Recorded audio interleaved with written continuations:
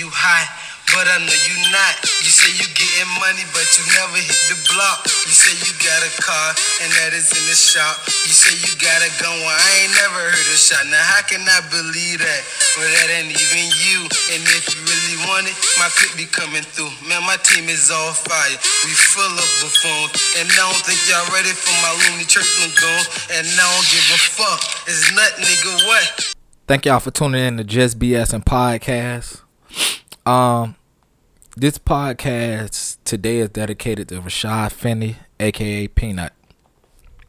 Before I start, I want to give thanks to Miss Dez, Aunt Dez, for allowing me, giving me permission to speak my truth about how Peanut was, what type of person Peanut was. So I want to say thank you. 11 years ago, we lost a young king, a Portsmouth legend. I never knew how impactful a person's life was until Peanut was gone. If you've seen the movie Notorious, and at the end of the movie, you seen how Biggie Small song was played throughout the city and how everybody vibed to it. To this day, I don't know anybody personally when a song come on and everybody lose it. Peanut impacted so many people's lives, man, that you never know. Some people took it rough, other people took it rougher. Some people used this for motivation, and some people it hurt them.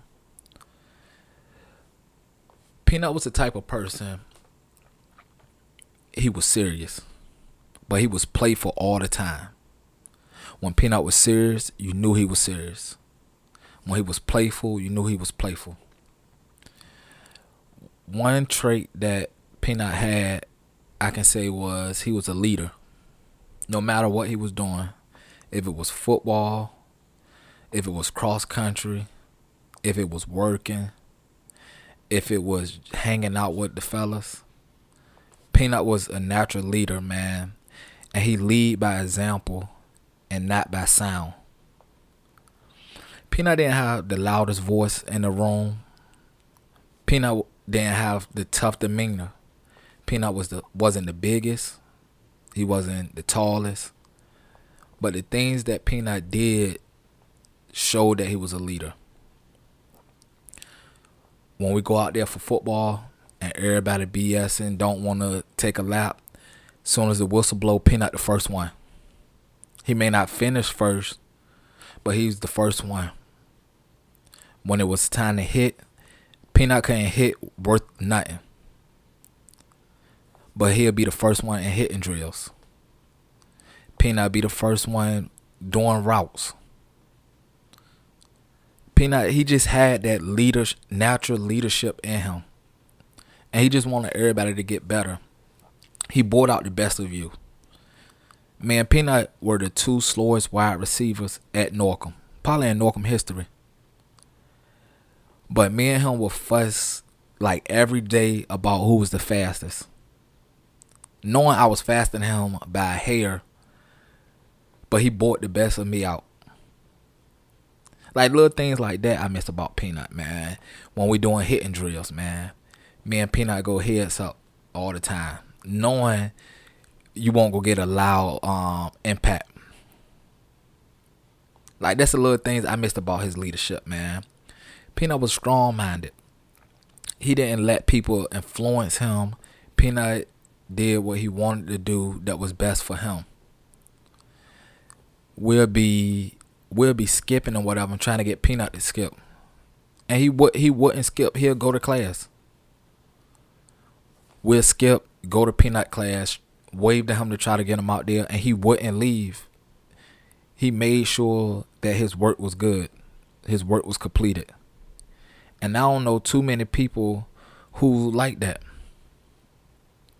Peanut was a hard worker. Rather than going to the parties. Now, I'll be sitting here lying and say he didn't do this, but if he was going to work, if all us was going to work and we heard that it was a party and all us took off, Peanut wouldn't do it. Or if he take off, he made sure he went in Saturday. If he worked Friday, he might get off Saturday. But it just depends. Like, he was a hard worker. Peanut, he wanted to get a car. Worked his butt off and got a car. Peanut, he didn't let people influence him. The thing Peanut used to do, man, Peanut used to do things that wouldn't nobody do. All us to get stuff and share, but Peanut would get a drink like a grapefruit joint. Knowing don't nobody want no grapefruit.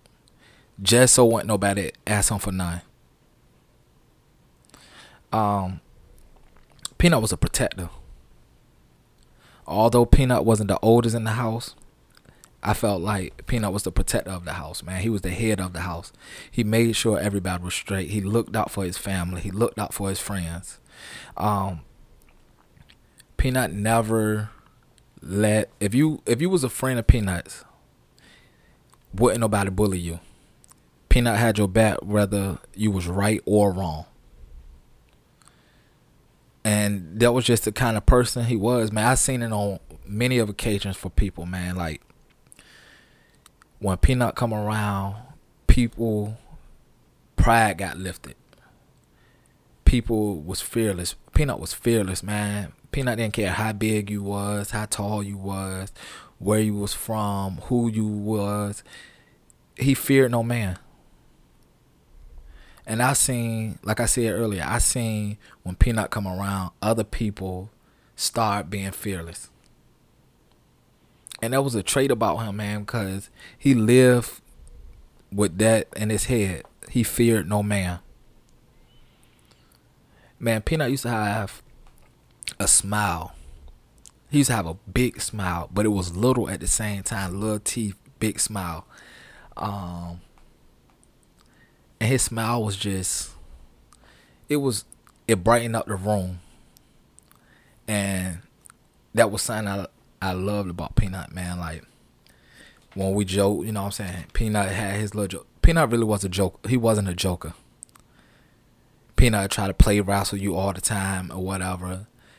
And that's just something I miss about him, man. Like, I have my days where I miss Peanut. I might be in a rough mood. And I just come in my room and I just stare at his obituary. Or I look at the picture that I got on my mirror of us. Or I look at a picture where we on a football field and he in the slot.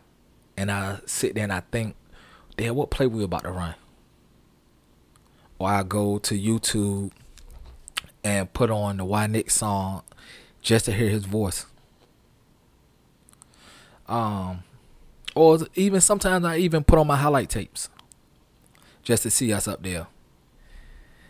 And no matter what, no matter how many times I broke on the football field for a long run, Peanut will be the first one there to dap me up. But he'll also be the one talking shit. Man, your slow ass got hot, man. But I expect that from him, man. Like, it's just some things you will never forget. And those little things, when I get down, you know, I think about, man, and it kind of cheer me up.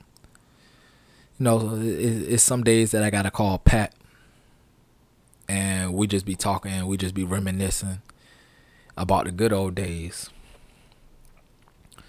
For me personally, man, it was tough getting over his death. It was tough, man. It's just some things that I can't even do anymore. Pizza Hut. We spent plenty of time in Pizza Hut. I didn't even work there, but we spent many hours there as if we worked there.